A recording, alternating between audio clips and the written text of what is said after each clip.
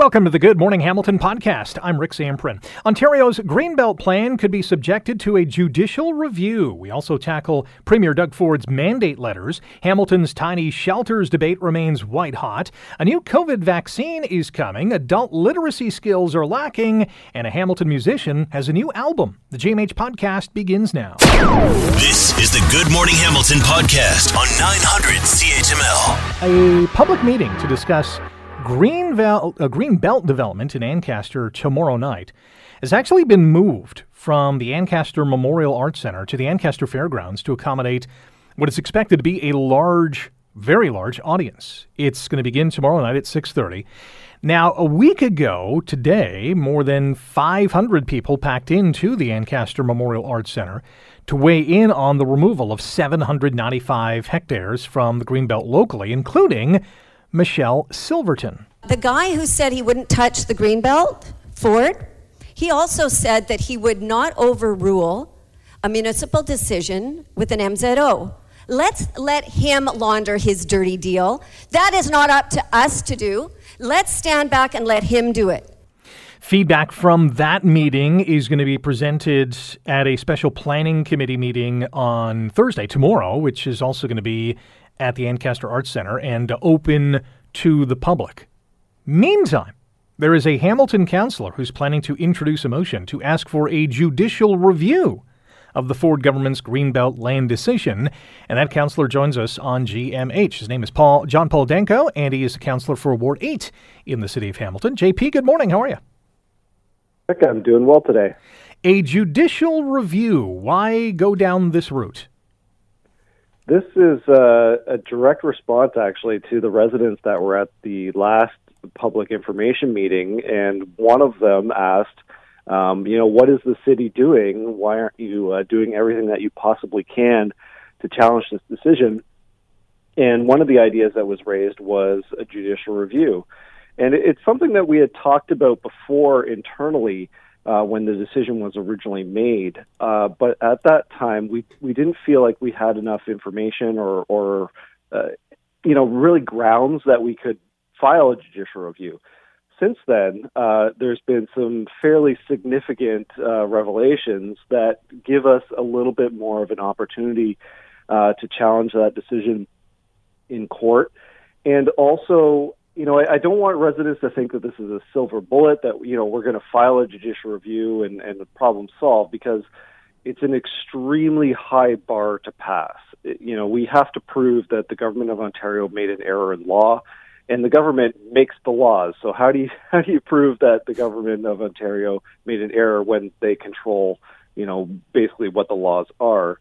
But having said that, I think there are some pretty serious grounds to suggest that perhaps this decision in particular wasn't actually fair or lawful.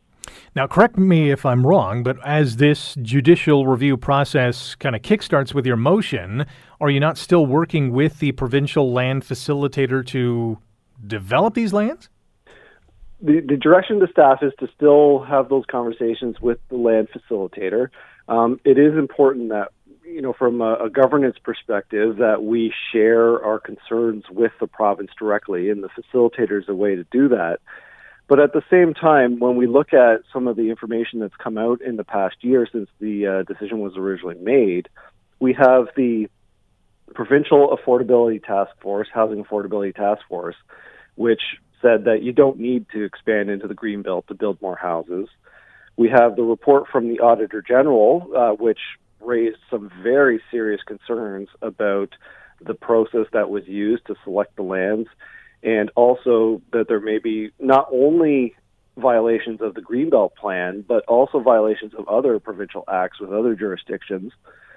Then we have the Integrity Commissioner's report, which again kind of validates and expands on the Auditor General, which, had some, again, really serious concerns about how these lands were actually selected, that it wasn't an open and fair process. You've got Minister Clark himself being found guilty of the Members' Integrity Act and then resigning, which, again, kind of confirms that this process wasn't open and fair. And then you've got the Premier himself publicly stating that the process was flawed. So that's on the record, the Premier saying, in an interview, yeah, this process was flawed.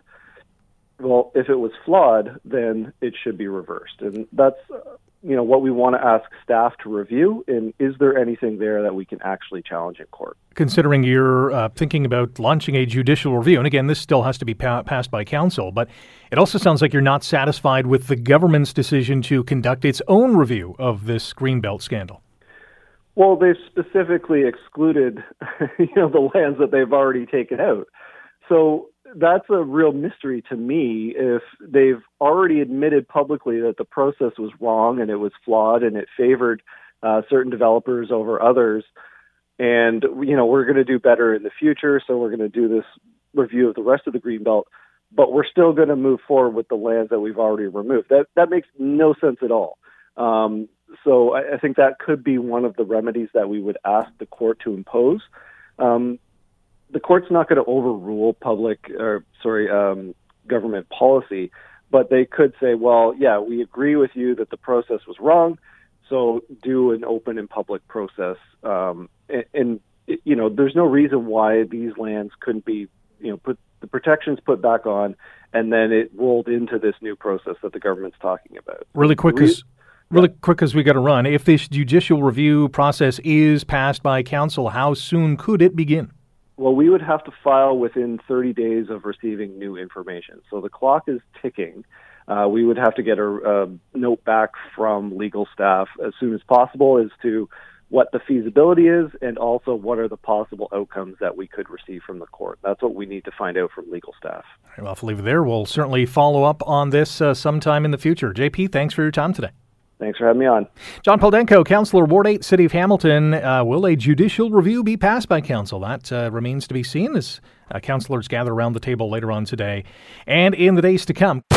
You're listening to the Good Morning Hamilton podcast from 900 CHML. It's our favorite topic, the Greenbelt. Unlike other governments that don't listen to people, I've heard it loud and clear. People don't want me touching the Greenbelt.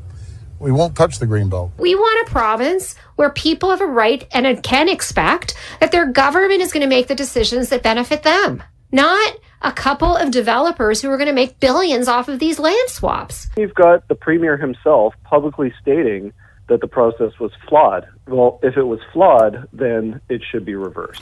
Well, there is also what is being called Premier Doug Ford's mandate letters to his cabinet ministers, holding his cabinet ministers to account, making them accountable for, how he wanted his government to operate.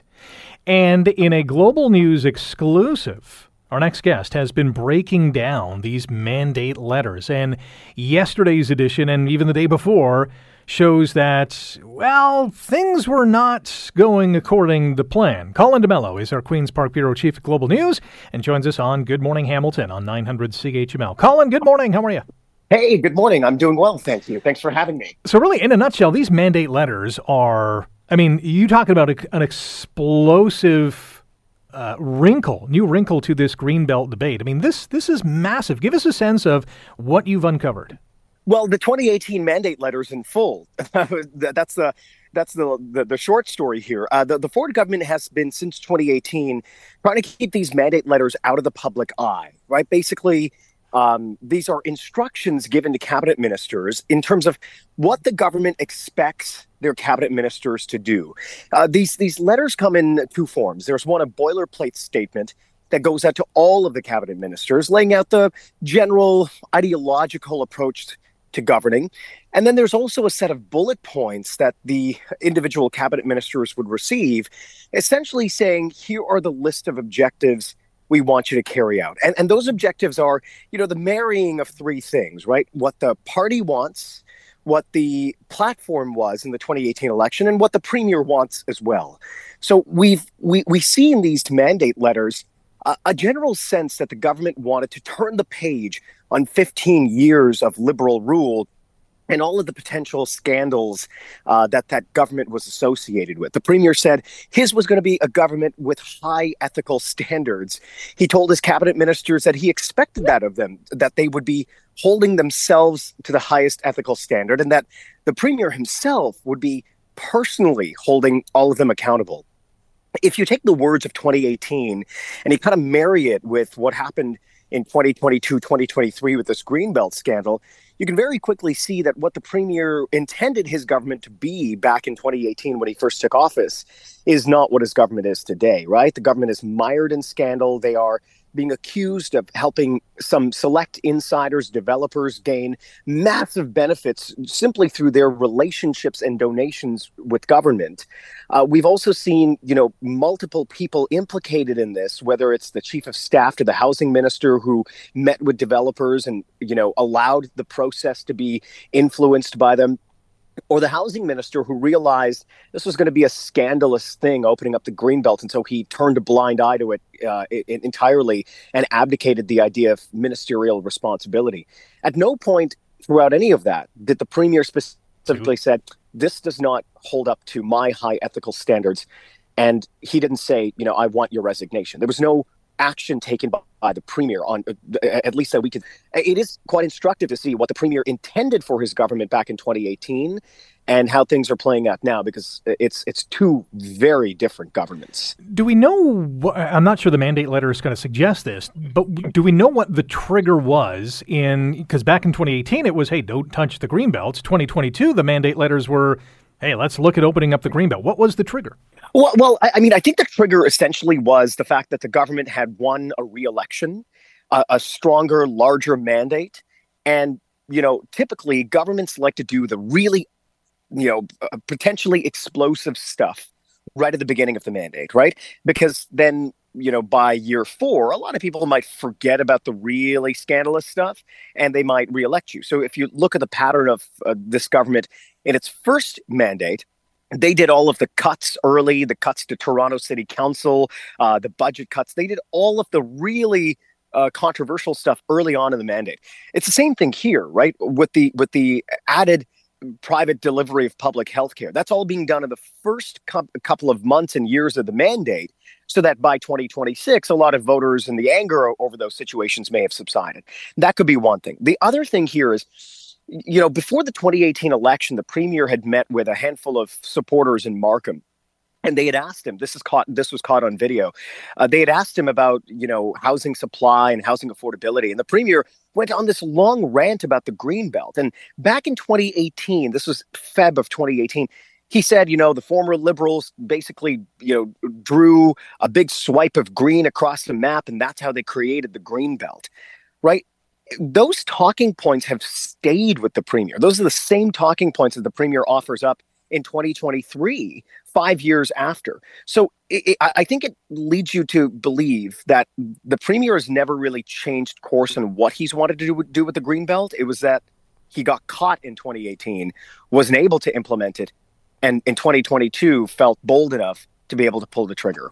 We got 90 seconds to talk about today's installation of this mandated series. You can find it online at globalnews.ca. Premier Ford's 2018 mandate letters demanded savings by year 2. What are we going to be finding out today? Yeah, the premier had specific instructions for his finance minister and the president of the Treasury Board and all cabinet ministers. They were going to be given a specific list of, spending restraints, and they had to work within that envelope, that financial envelope. Savings, finding efficiencies, and reducing government spending was one of the largest priorities. So he told his finance minister, we want savings by year 2 and full savings by year 3, which led to wild budget cuts in the first year of the mandate that made the government deeply, deeply unpopular. The premier also told his ministers, you will find some people who are in opposition to what we're trying to do, essentially labor groups. And he said, quote, I am comfortable with that fact. And he told his cabinet ministers, you need to be comfortable with that fact too. The grand irony is that it is actually the premier who has consistently backed down in the face of really strong opposition. So his cabinet ministers, I'm sure, after seeing the premier's actions versus the premier's words, didn't really know how they were expected to behave either. So the latest installment is on our website, globalnews.ca. We are aiming to have the mandate letters for health and education up today, and some additional mandate letters up on our website today at about 4 p.m. Exclusive and explosive stuff from Colin DeMello. Isaac Callan, big applause to him for getting a lot of the online stuff done as well. Colin, appreciate the time. Thanks for joining us. My pleasure. Thank you for having me. Colin DeMello is the Queen's Park Bureau Chief for Global News. You're listening to the Good Morning Hamilton podcast from 900 CHML. Yesterday, in our poll question of the day, we asked you, would you be okay with having a tiny shelter community to house the homeless in your neighborhood? Unsurprisingly, 71% said no, 29% said yes. And it was in correlation with a meeting that was scheduled Monday night at the Bonetto Community Center, which was scrapped due to what the city said was serious health and safety issues at the meeting site. And so now the city's in the process of rescheduling this information meeting for the public about this tiny shelters pilot project. But there's another perspective on what happened Monday night. Some people, including our next guest, said, I'm not sure it was that serious of a health and safety issue. Victoria Mancinelli is the Director of Public Relations and Marketing and Strategic Partnerships at LiUNA and joins us now on GMH. Victoria, good morning. How are you? Good morning, Rick. Doing well. And yourself? I'm good. So what did you see Monday? Well, I think this was another attempt by the city to villainize the North End and try to victimize themselves here. You know, they chose a venue that was not adequate. Given the number of folks that showed up to the first meeting, they should have been better prepared. They locked the washroom facilities. They had no microphone or speakers set up in the gymnasium to speak. It was just completely disorganized. And we all got a sense of disingenuous feelings here that this was not set up to hear the concerns of residents. So you think this was doomed to fail from the start? Absolutely. So should the go-forward plan to hold this in a bigger venue to accommodate a bigger crowd and, well, actually hear from the crowd? I think they should, absolutely. You know, the city is taking a strong stance saying they care about the community's concerns here. Again, this is all after the fact. Council has already voted on this matter. So it seems like a way for them to try to save some political face as well, given the tensions that have arisen now in the North End. So I just don't think it's authentic anymore. And they prove themselves time and time again. You know, Michelle Baird was on your show yesterday and said that they take zero responsibility for what is currently happening in the North End. So which one is it here? You know, does the city care about the concerns of residents living in Ward 2, or do they not care? Because the feeling we're getting is that they do not care. The city said the meeting on Monday was shut down due to serious health and safety issues at the meeting site. Did you see any of that? I did not. Listen, there is absolutely no room for violence or threats of any kind, and that both sides of this deserve a safe and respectful forum to be heard. That being said, I was in the gym from 6:45 until 7:45, 8 o'clock. Aside from a very minor altercation that occurred that lasted mere seconds, we did not hear or see anything at the level of the city saying, you know, very serious health and safety concerns. And that being said, you know, there's serious health and safety concerns going on in the ward that have been ignored. So when does health and safety here matter? When it's with the city or when it's with the residents? Is it sometimes or is it all the time? So I'm not really buying it. But that being said, if something had occurred, which, you know, none of us had seen or heard, then of course there's no room for it. But it seems like a little bit of a cop-out because the city didn't want to address the concerns here. Last question for you. What do you want to see in this Strawn Street pilot project that, as we know, is going forward? What communication would you like to give to the city? You know, I think the city here really needs to regroup. I think they have to take into the consideration of the level of anger, discomfort, and concerns that residents have, valid concerns, and really sit down and relook at the criteria set out by HATS, because this site does not even meet half of the criteria to ensure success. So the same way that the city has set up this meeting to fail, seems that they're setting up this pilot to fail. And if they want it to succeed, we really need to regroup here. Let's find a site that is going to foster success. Let's work together. Let's rally behind it. And let's find tangible solutions instead of a quick Band-Aid fix. An impassioned speech from Victoria Mancinelli from LiUNA. Victoria, thank you for your time. Thanks, Rick. Appreciate it. Victoria is the Director of Public Relations, Marketing, Strategic Partnerships at Leona. When we find out the date and, of course, location of the next meeting to discuss this tiny shelters pilot project, we will definitely be the first to let you know.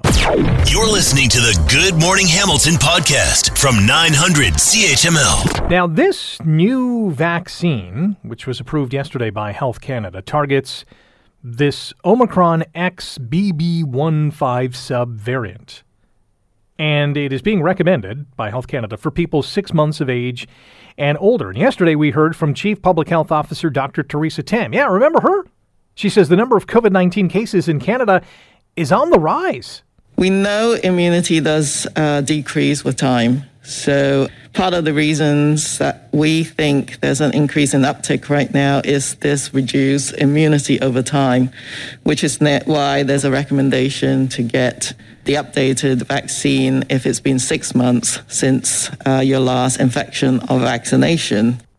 Hospitalizations tied to COVID right now, there's about 2,000 people in hospital right now. And this is not about fear-mongering, and this is not about, demanding that you get the shot. This is just an information piece to say this is what is going on. Do not send me any hate mail, please. I get enough emails during the day.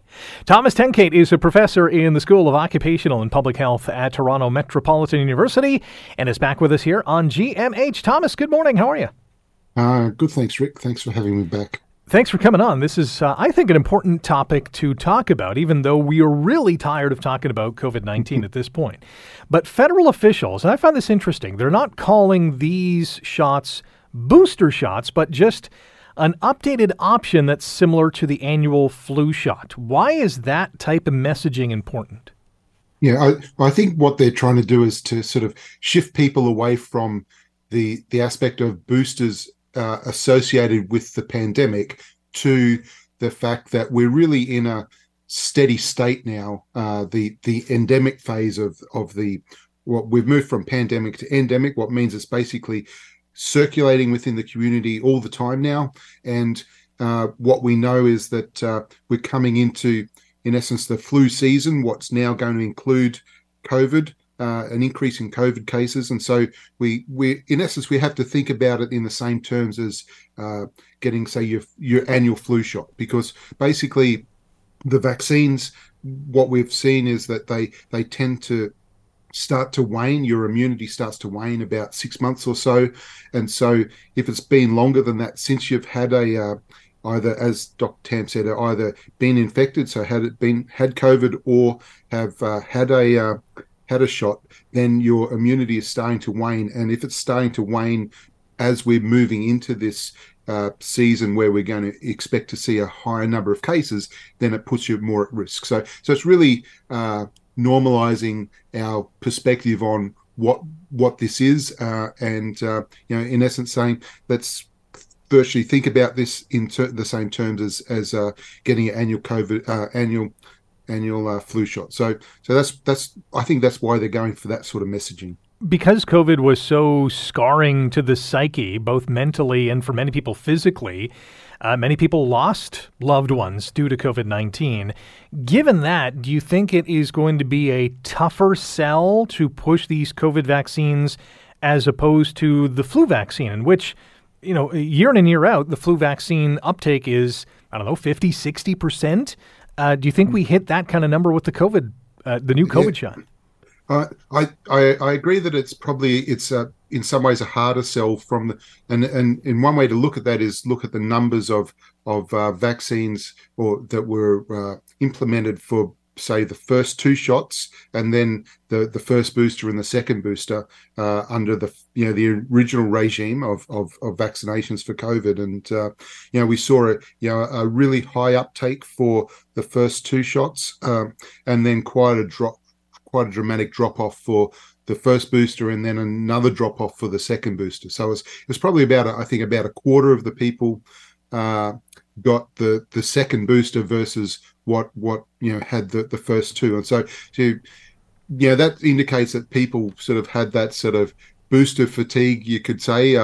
But I suppose what I would sort of say to people is think about this in terms of your risk that you have, or the risk people that have who you're in contact with, and think about it similar to if you normally get the flu shot. I would say, at the same time get the COVID shot as well, because if we look at data and numbers of cases, say last year there were more at this, during in flu season, you could say there were more cases of COVID than there were of influenza. And so if we add the other one that we talk about, what's called RSV, you've got this really sort of magnitude of impact, all happening at the same time, sort of from November through January. We have 90 more seconds with Thomas Tenkate, professor in the School of Occupational and Public Health at Toronto Metropolitan University. And we're talking about the latest vaccine for COVID-19 that's targeting Omicron XBB.1.5, the subvariant, and that's going to be made available to all of us starting in October. Do you think any sort of vaccine mandate is going to come back? And I think that's the one thing we don't want to see. And I'm in particular looking at the healthcare field. Yeah, my sense is that for the general community, I don't see like a vaccine mandate, but I would say that for people who are working in the healthcare field, I would say yes, that would be likely that it'd go on the if they normally get the required to have a flu shot, this would become a requirement for them as well, and also for people who are in long-term care homes, I think it's a good idea for them as residents to also have it, given the outbreaks that we see that happen regularly. So I think it's really sort of risk specific in terms of your own risk level or the level of risk that people you have contact with. Thomas, as always, I thank you for your time and I wish you a great day. Yeah, thank you very much, Rick. Have a great day too. Thank you. Thomas Tenkate is a professor in the School of Occupational and Public Health at Toronto Metropolitan University. By the way, Dr. Tam saying that Canadians can safely get both their flu and COVID shots during the same appointment. So take that as you may. You're listening to the Good Morning Hamilton podcast from 900 CHML. Well, it's back to school. We know the kids have been in class for, over a week now. They're learning stuff. Many of them are learning not only their 1, 2, 3s, but their ABCs. But it's not just children who are back in class this month. A lot of adults are going back to school. And it's a good thing, too, because 48% of adults in Canada have literacy skills that fall below a high school level. It's according to the latest study out. And obviously this has an impact in terms of what kind of job they can get, what kind of person they are in the community when it comes to making financial decisions, for one example. Alison Howard is an executive director with ABC Life Literacy Canada and joins us now on Good Morning Hamilton. Alison, good morning. How are you? Good morning. I'm well, thank you. Boy, that 48% of adults having literacy skills below a high school level, that is much higher than I thought it would be. Yeah, it is very concerning, and it affects so many different aspects of people's lives, from their employability to being able to understand their own health needs and find services where they need them. Digital literacy skills, all kinds of things are affected by that. Is a large portion of that percentage, and I'm not sure if you have these hard numbers, but is a large percentage immigrants coming to this country with not English as a first language? Well, literacy is a little bit different than language skills. Many newcomers to Canada do have very high literacy skills in their own languages, but that's certainly an aspect of it, but there are many, many reasons why Canadians also have lower literacy skills. So the question is, are we seeing a lot of these adults going back to school? And I'm sure there's a hesitation. There certainly is. There are so many different challenges that adults face compared to children in returning to the classroom. We need to balance employment and family responsibilities and coordinating transportation, things like that, as well as just a general anxiety around returning to the classroom, especially if you've had some negative experiences in the past. Absolutely, and especially if English isn't your first language. I mean, there's another added layer of trying to learn a new language and these literacy skills. What are some of the things that ABC Life Literacy Canada will teach adults who need these literacy skills? Well, ABC Life Literacy Canada is a national nonprofit. We provide introductory learning materials at no cost to learners and educators. And so we provide materials that will help people improve their workplace literacy skills, financial, health literacy, also digital literacy. That's so important for so many aspects of life these days. Let's dive into the digital literacy, because there are people, young and old, who are not in this boat. And my digital literacy skills, reach a certain point. And I think everyone's kind of different in terms of how comfortable and how user-friendly they find things. But it's an important aspect of the Go Forward plan, because we know AI is around, the digital landscape is huge in our economy and in our daily lives. That's right. And we know that around 84% of jobs in Canada now require the use of a computer and basic technical skills. Yeah, and without those, you're up against it. That's right. Even things like outside of the workplace, like doing your banking or accessing health information. If you cannot access those things online, you're really at a disadvantage these days. I mentioned the hesitation earlier, and I'm sure there is a lot of that. And you pointed out to, bad experiences in the past. But the benefits, I am sure, if you can find the time, especially, and, some people are working one, if not more than one job just to make ends meet in today's kind of inflationary climate. But the benefits of going back to school as an adult must be huge, because there's a whole new world that opens up for you. That's right. And as mentioned, you can improve your employability, your ability to support your children with their learning. It helps to engage people in their community and civic, and voting, all kinds of different things. But one of the advantages of materials from ABC Life Literacy Canada is that we offer them in two different ways. One of which is an online learning portal, our ABC Skills Hub, and that offers the opportunity to access our materials at your own pace, at home. It's private. It's very convenient for everyone, but we also offer them as 2-hour in-person workshops at local community organizations across Canada. Wow. And is there a cost to it? No, everything is absolutely free. Wow, amazing. More details online at abclifeliteracy.ca. A whole new world can be opened up for you if you're an adult in this country who 48% of them have literacy skills that fall below a high school level. Allison, we'll have to leave it there. Really appreciate your time this morning. Thanks for sharing some insight on this topic. Thank you so much. Allison Howard is the Executive Director of ABC Life Literacy Canada. Again, those free tools for you to use, they're right there for you. abclifeliteracy.ca. You're listening to the Good Morning Hamilton podcast from 900 CHML. Kyle Pacey is a Hamilton-based singer-songwriter, Hamilton Music Awards nominee, a new album out called Road Songs, and joins us now on Good Morning Hamilton on 900 CHML. Kyle, good morning. How are you? Hi, Rick. Good morning. It's good to talk to you, sir. Hey, congrats on the new album, Road Songs. Tell us about compiling the songs for this album. Thank you very much. I do appreciate that. Road Songs, I recorded. It's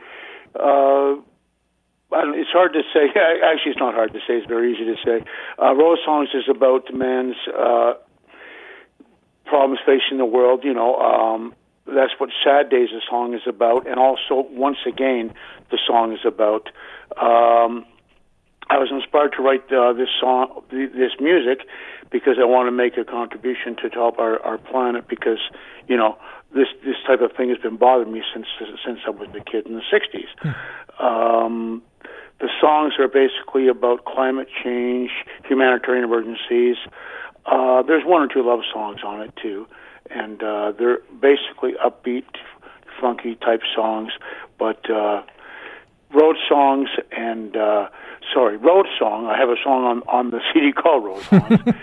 But anyways, the album it's got a lot of good grooves, I would say.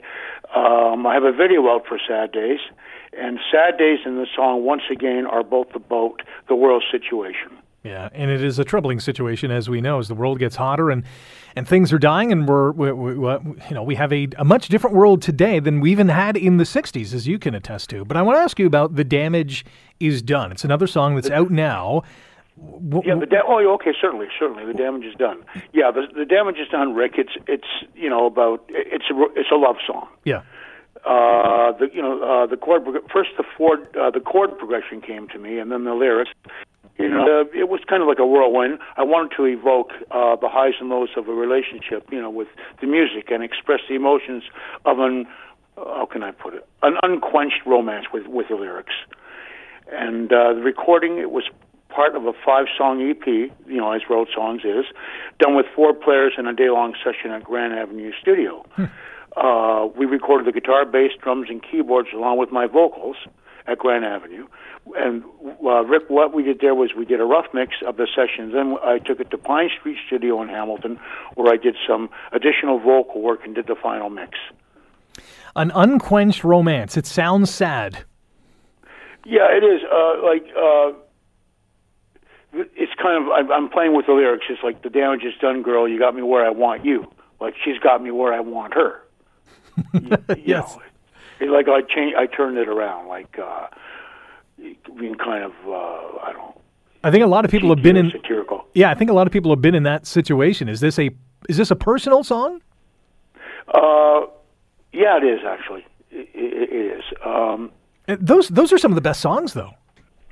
Yeah, it is, because we used to go out way back when I was a kid. First time I ever kissed a girl, I kissed her, and I heard we bumped teeth by mistake. So I've always had kind of a clumsy way. That would make for an unquenched romance, for sure. Yeah, definitely. Hey, Kyle, I want to ask you about this. You were the first local musician to play Hamilton Place. I didn't know that. That's right. Yeah, I'll never forget that, Rick. It was on June the 12th. It was at Hamilton Place. I opened up for Duke Ellington, although I got to say, he passed on the week before, so his son Mercer Ellington took over. Oh, wow. So I was playing with my jazz trio. We used to play a place, I'll tell you, Rick, if I may tell you really fast here, a place called The Grange in Hamilton, which was a really good spot. And there were 2 bands. Ronnie Hawkins and the Hawks, who later became the band, had a house gig at the Grange. And the only other band I ever have a house gig at the Grange was my band, the Kyle Pacey Trio. Wow. That was in 1972, before I went to Los Angeles. And I'll never forget, 1974, I did open for Duke Ellington in Hamilton Place. That is amazing. The new album's called Road Songs. There's a great number of songs on that album. You can get it now wherever you get your music. Kyle, appreciate the time. Best of luck with this latest project. Rick, I want to thank you very much. And, all I can tell you is peace, because, I'm a diehard hippie. Right back at you. That's all I can tell you. Oh, may I give you my website? Okay, go ahead. Thank you. My website is www.kylepacey.com, and you can listen to my music on Spotify, SoundCloud, Apple Music, other platforms, or you can follow me on Instagram, Twitter, and Facebook. That is tremendous. Kyle, enjoy the day. Rick, I sincerely thank you, sir. Kyle Pacey, Hamilton bass singer-songwriter. Check out his new album, Road Songs. Thanks for listening to the Good Morning Hamilton podcast. You can listen to the show live weekday mornings from 5:30 to 9 on 900 CHML and online at 900CHML.com. The Good Morning Hamilton podcast is available on Apple Podcast, Google Podcast, and wherever you get your favorite podcast. I'm Rick Samprin. Thanks again for listening. And don't forget to subscribe to the podcast. It's free, so you never miss an episode. And make sure you rate and review.